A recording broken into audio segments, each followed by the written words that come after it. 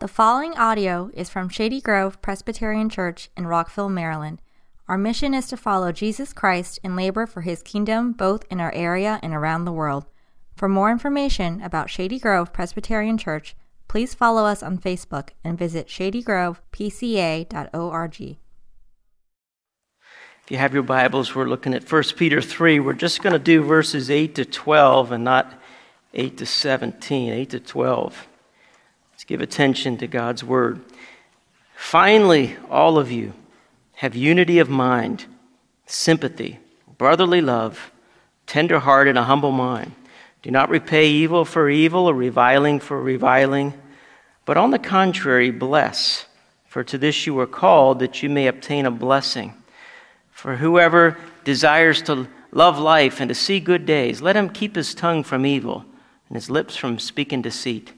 Let him turn away from evil and do good. Let him seek peace and pursue it. For the eyes of the Lord are on the righteous, and his ears are open to their prayer. But the face of the Lord is against those who do evil. We pray again for us.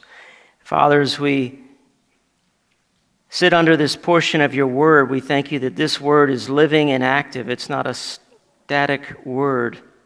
It will judge the thoughts and attitudes of our heart. We ask that it would give life and that you would sanctify us in this truth. And may we bear fruit and not forget what we look like. May we be doers of the word. We ask in Jesus' name. Amen. We all want the good life. That's nothing new, is it?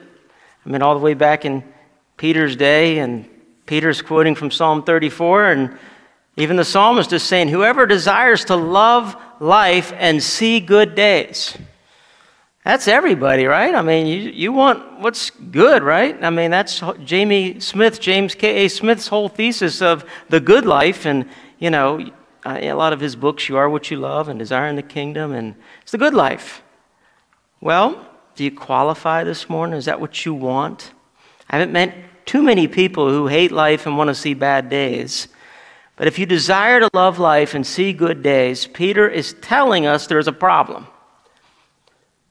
In this little text right here we just read, the problem is mentioned 5 times. And it's bad things that have been done to me. It's a problem called evil. And the word is mentioned 5 times. So he's saying, don't repay evil for evil.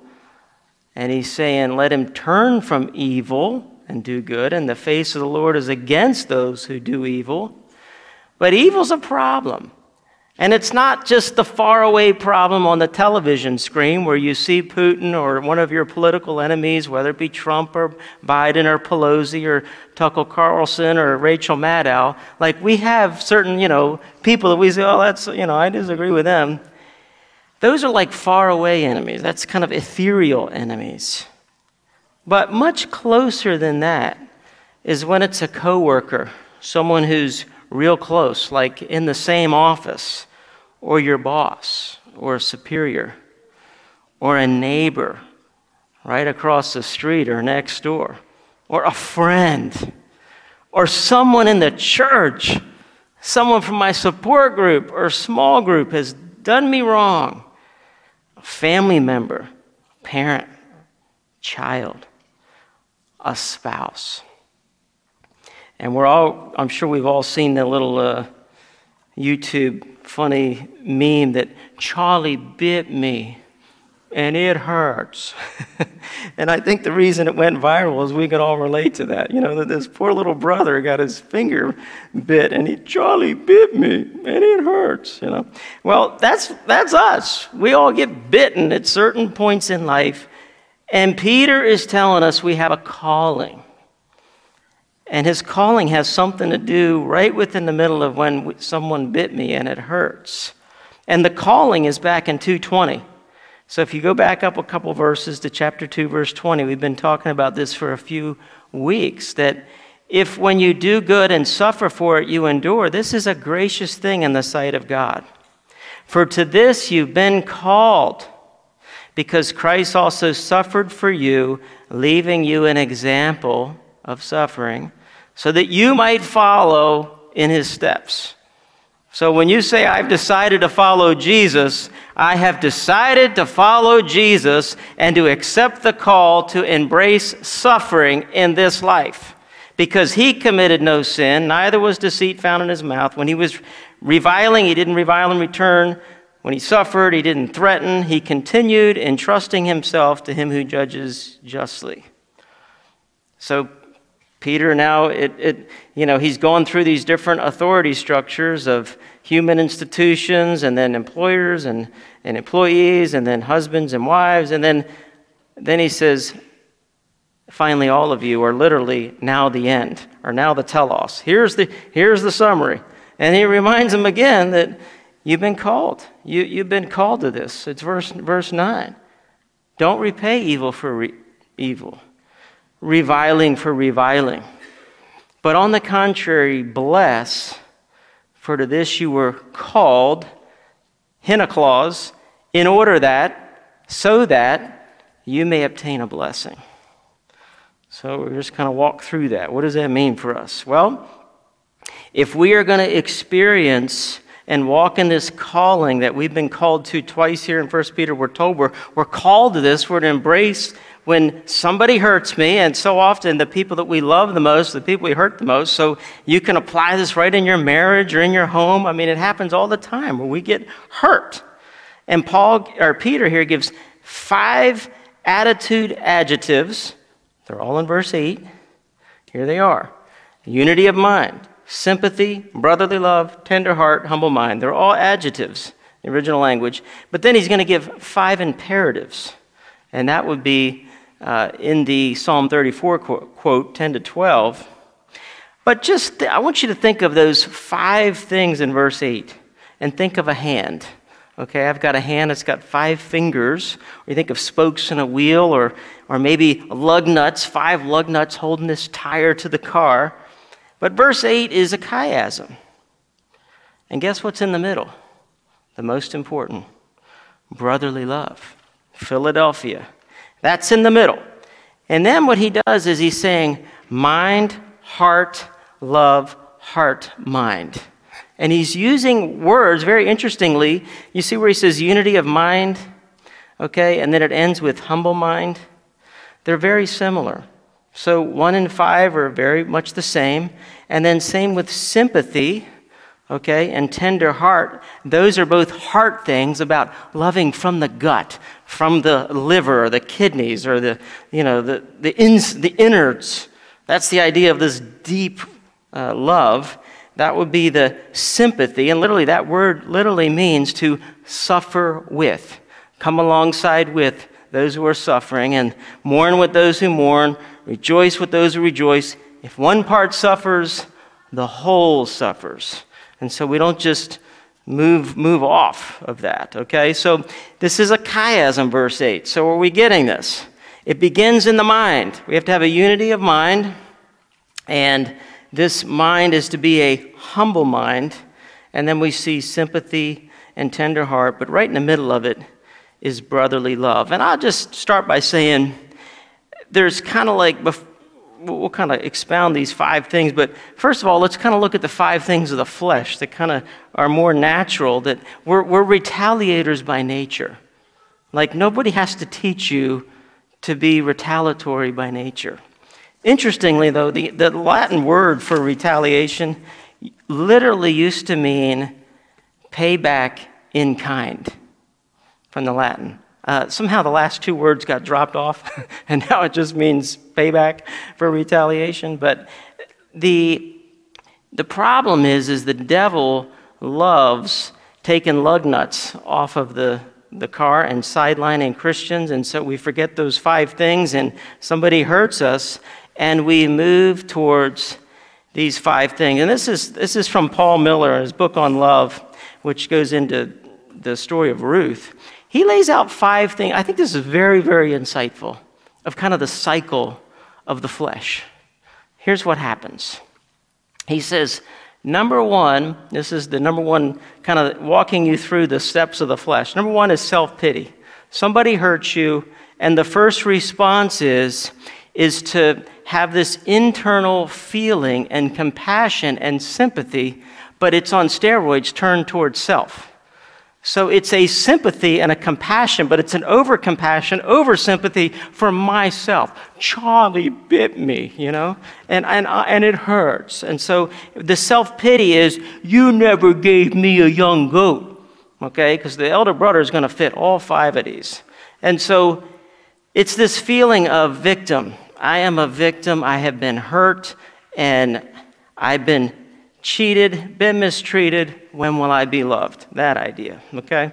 And so the second thing is then now that self-pity feeds bitterness.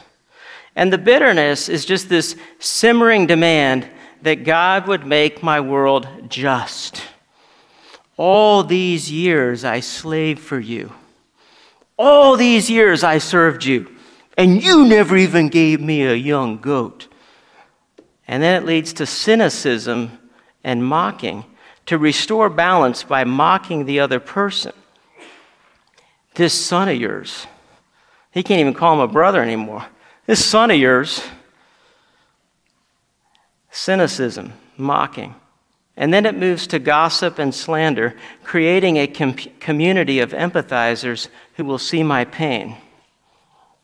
And so, when this son of yours, who devoured your livelihood with harlots, is gossip and slander. And then the last is emotional revenge, which is to withdraw our hearts to punish the other person. And we know that the elder brother refused to go in, even though he was supposed to be the master of ceremonies at this party, as the elder brother was supposed to be. And he won't even go in because that was part of his inheritance that got squandered. And he's so mad that the father was so gullible to give him some of his own monies that would have been mine. And this son of yours, you killed a fatted calf for him. So payback is kind of this natural fleshly response, okay? And the arsenal of the flesh is we're well supplied. We kind of like are a well-supplied army, and we've got our counterattacks: bitterness, despair, biting anger, self-pity, resentment. But we've got new ones. We can post online. We can dart them with a dart. We can take it to the Colosseum, as Jonathan Haidt said. Instead of talking to them privately, why don't we just meet in the Colosseum and everybody can watch, and we'll have a Twitter war. We'll just post it online. Let's just go to the arena. And so we can do that. Or we can talk to the pastor about them. We can ask for prayer for this person and then really just bury them in the prayer request. We can write them off. We can ghost them. That's a big one. We can ignore them. Or back in my day, there was a pretty good disciple maker in the way to deal with conflict resolution, and it was the world's way of conflict resolution. And many of us were discipled in this plan. It was by Paul Simon. And it went like this: slip out the back, Jack.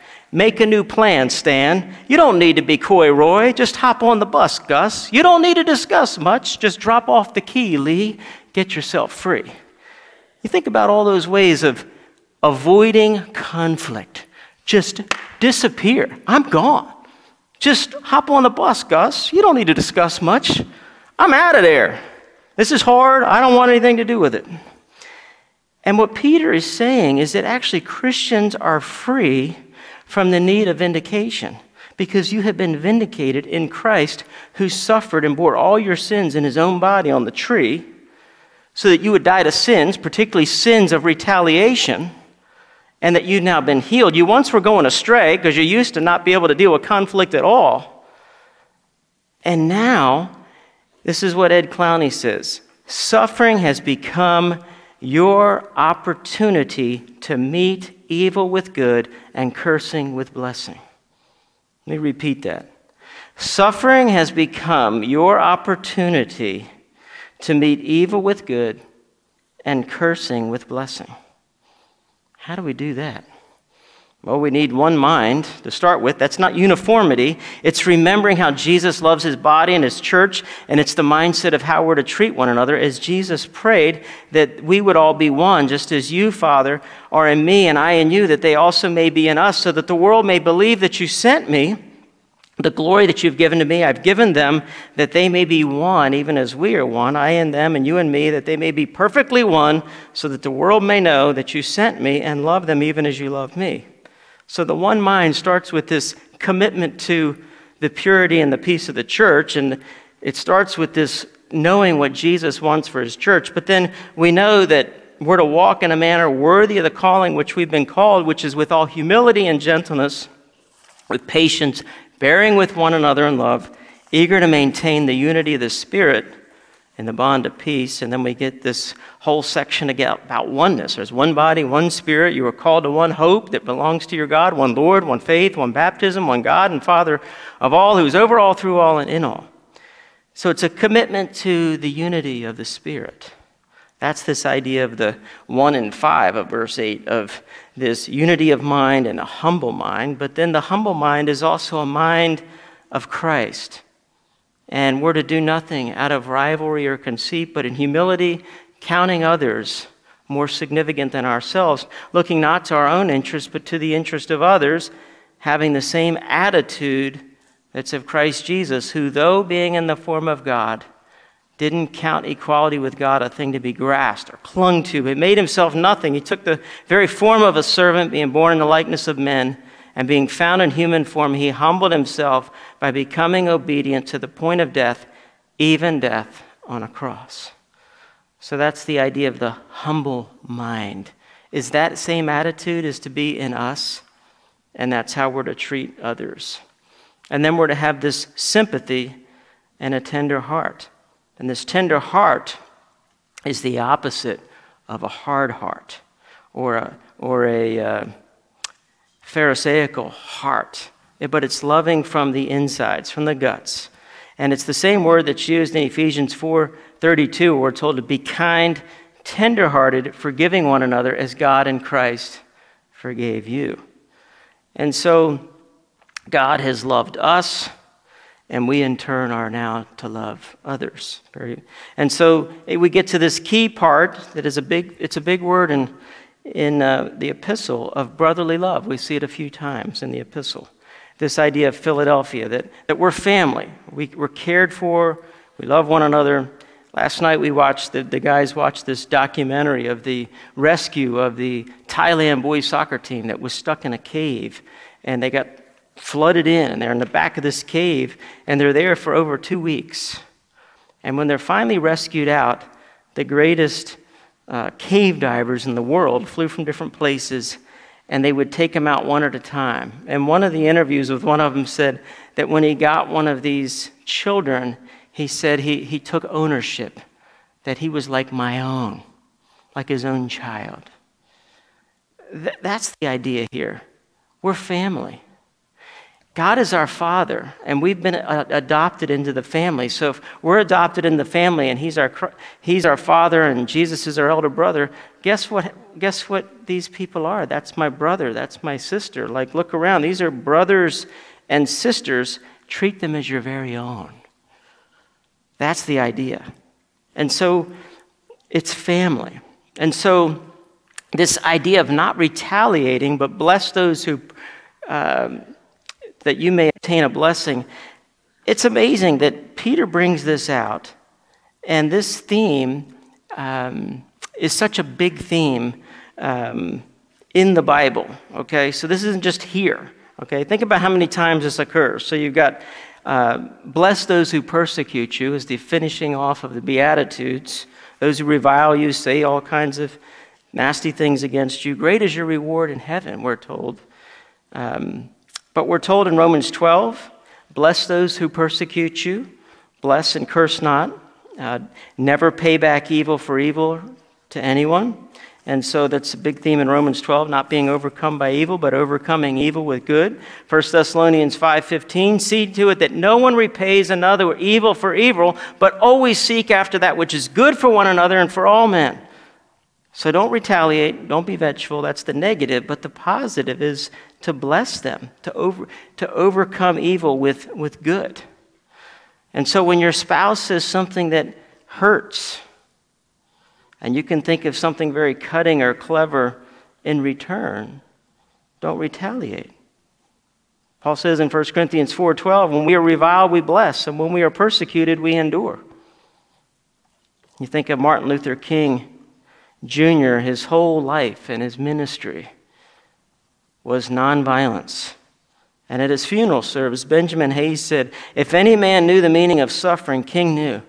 House bombed, living day by day for 13 years under constant threats of death, maliciously accused of being a communist, falsely accused of being insincere, stabbed by a member of his own race, slugged in a hotel lobby, jailed over 20 times, occasionally deeply hurt when friends betrayed him, and yet this man had no bitterness in his heart, no rancor in his soul, no revenge in his mind, and he went up and down the length and breadth of this world preaching nonviolence and the redemptive power of love. Martin Luther King, commenting on Matthew 5:43-45, which is to love your enemies, he says, hate multiplies hate. In a descending spiral of violence, it's just as injurious to the person who hates as to the victim. But above all, love is the only force capable of transforming an enemy into a friend, for it has creative and redemptive power. You remember when Joseph forgave his brothers in Genesis 45? They had been sitting on a lie for 20 years. And when he finally reveals himself to them, they're afraid. And we're told that this is Genesis 45:15. He kissed all his brothers and wept upon them. And after that, his brothers talked with him. It wasn't until they saw and felt the tears on their body that they knew that Joseph had forgiven them. They were scared to death because of Joseph, because they thought their life was in his hands. And Joseph, in compassion, forgave them. I came across a story some years ago by Nick Ripken, and it's a heavy book called The Insanity of God. Great mission story. And it's the story of Stoyan. And he grew up in Eastern Europe. And when he was 12, his father, this is back in his father was a Protestant pastor, and this was during the oppression. And his father went to prison for 10 years due to communism, oppression, and persecution of Christians. And Stoyan's father, every morning, one of the guards would take some of his own human waste, and he would spread it on a piece of toast, and he would offer it to Stoyan's father every day for 9 months. And so some years later, Stoyan's father was back pastoring, and this lady comes to him, and she has a diabetic son. She's elderly. The son had gone blind, and the son was now near death, and he needed medication to manage his agonizing pain, and there was no way to get the medications, but somehow Stoyan his father was able to get the medication, went to this old woman's apartment. She led him into the bedroom to introduce the pastor to her son. She's grateful for the medicine. She wanted him to pray over her son. And so Stoyan's father enters the room, and he gets the shock of his life. The blind, invalid, middle-aged man lying helpless in the bed was the prison guard who had spread human waste on his breakfast toast every morning for the first 9 months of his imprisonment. And his first response was, "Oh Lord, don't let me fail you now." And he prayed beneath his breath. Without identifying himself or saying anything that might give away the connection, the pastor granted his former tormentor forgiveness in his own heart, helped the old woman administer the medicine to relieve the man's pain, and prayed for her son. Pray for those who abuse you. Pray for those who persecute you. And he returned home, and he said he had a new and a deeper understanding of God's grace. He was overwhelmed by God's grace. And Stoyan's life, as a result, was changed by his father's grace towards this man. You see, we're called to pray for those who mistreat us. It's impossible to pray for somebody and hate them at the same time. It's pretty hard to do that, isn't it? Chrysostom was an early church preacher. He said that praying for our enemies is the highest summit of self-control. We have this great example throughout the scriptures, ultimately leading us to Jesus. But you think of the different scenes in scripture where people show grace, and instead of being mean-hearted or cold, they were gracious. Abraham rushing to rescue his brother Lot, who had selfishly chosen the best land for himself, and takes 318 men and goes and rescues him. And you think of Joseph forgiving his brothers who'd thrown him into a pit and sold him as a slave for money, and David sparing Saul's life several times. Stephen, as he's being stoned to death, praying for God to forgive the very ones that are stoning him.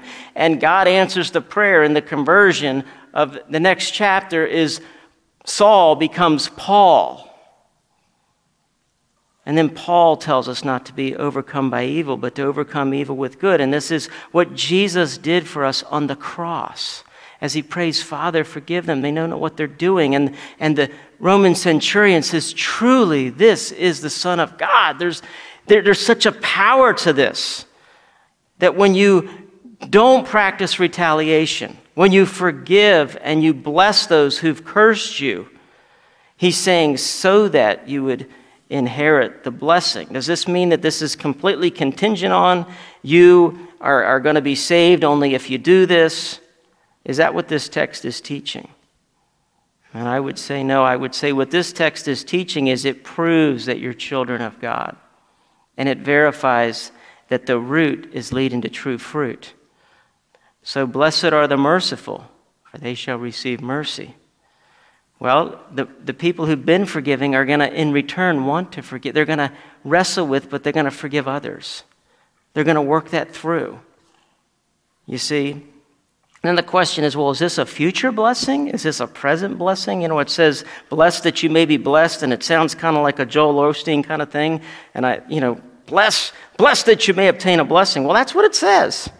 Blessed for this you are called, that you may obtain a blessing. Well, the blessing we know is ultimately a future blessing because, clearly Jesus said, blessed are those who persecute you. And then he says, great is your reward in heaven. So that's clearly a future reward. But if you read through the book of 1 Peter, there's all these present blessings that are tangible now. For husbands, treating your wives properly, and you do so, and your prayers are going to be answered rather than hindered. And wives, when they do these kind of things, it says that you could win your husbands. These would be present blessings. And there's a whole bunch more in the book if you just keep reading and look for some of the present blessings. So I would say that it's both. But the answer is that what this proves is that God has changed our hearts. And when he changes our hearts, we can't hold on to bitterness. These other things, the humble mind and all these things start to come out of us. And then that leads to these 5 imperatives. And I'll just close. I'm not really going to expound them, but there's 5 imperatives from this Psalm 34 where he says this is what we're to do. Now that we're changed people, he says, let him keep his tongue from evil and to keep his lips from speaking deceit. That would be one imperative, and then the infinitive. So let him keep his tongue from evil and to keep his lips from speaking deceit. So as we're changed now, we're going to start telling the truth, keeping our tongues from being deceitful. Then we're called to turn away from evil, not to return evil for evil, but we're to turn away from evil. And we're to do good. And so much of 1 Peter is this continual emphasis of do good. Keep doing good. How do you bless those who persecute you? How can you, give them a cup of cold water? How can you bless them and serve them? And then he ends with seeking peace. This is peace with people that you might be at odds with. Seek peace, and then it says pursue peace. Don't just ghost them and write them off or unfriend them or, remove them from your life. He's saying seek peace and pursue it. Isn't that what the Lord did with us? We were his enemies. It's like we had taken the grenade, we had pulled the pin, and we went to throw it at him, and all of a sudden the grenade fell out of our hand. And it fell down, and before we knew it, we looked down and Jesus is on top of the grenade. And he dies for his enemies. That's what Jesus did. And we were trying to throw the grenade at him.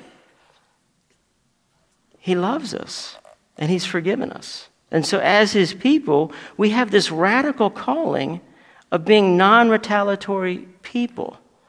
And so when you take one for the team. Take one for the body of Christ. I love the story of when, I'm blanking on his name, Dallas Willard. And he would practice these disciplines. And he talks about one time where this guy just thrashed him in class and said some pretty hard things about him. And he didn't say anything. And a guy came up to him afterwards and said, "Why did you let him get away with that?"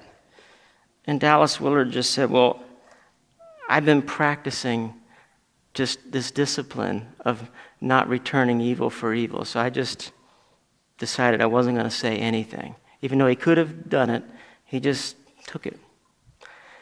Now, I'm not saying there isn't times where you need to make a defense. There will be. But what if you just practiced and said, "You know what, I'm just going to do this in love as I follow Jesus," because he was silent. He didn't revile. He didn't return. He didn't make threats. He was a lamb, as a sheep to the shearers, as the lamb to the slaughter was our Lord Jesus. And he's called us to follow in his steps in this life. It's amazing. It's not for the faint of heart, is it? We need Jesus to do this very thing. Let's pray together. Father, give us the humble mind, the tender heart, and the brotherly love. Help us to live out these imperatives, Lord. We cannot do that in our own. And Lord, we have fallen short in so many ways. Make us tender. Take out our hard-heartedness. Help us to be quick forgivers, quick to let go. Forgive us when we hold on to things and brew on them. I ask that you change us from the inside out. We ask in Jesus' name. Amen.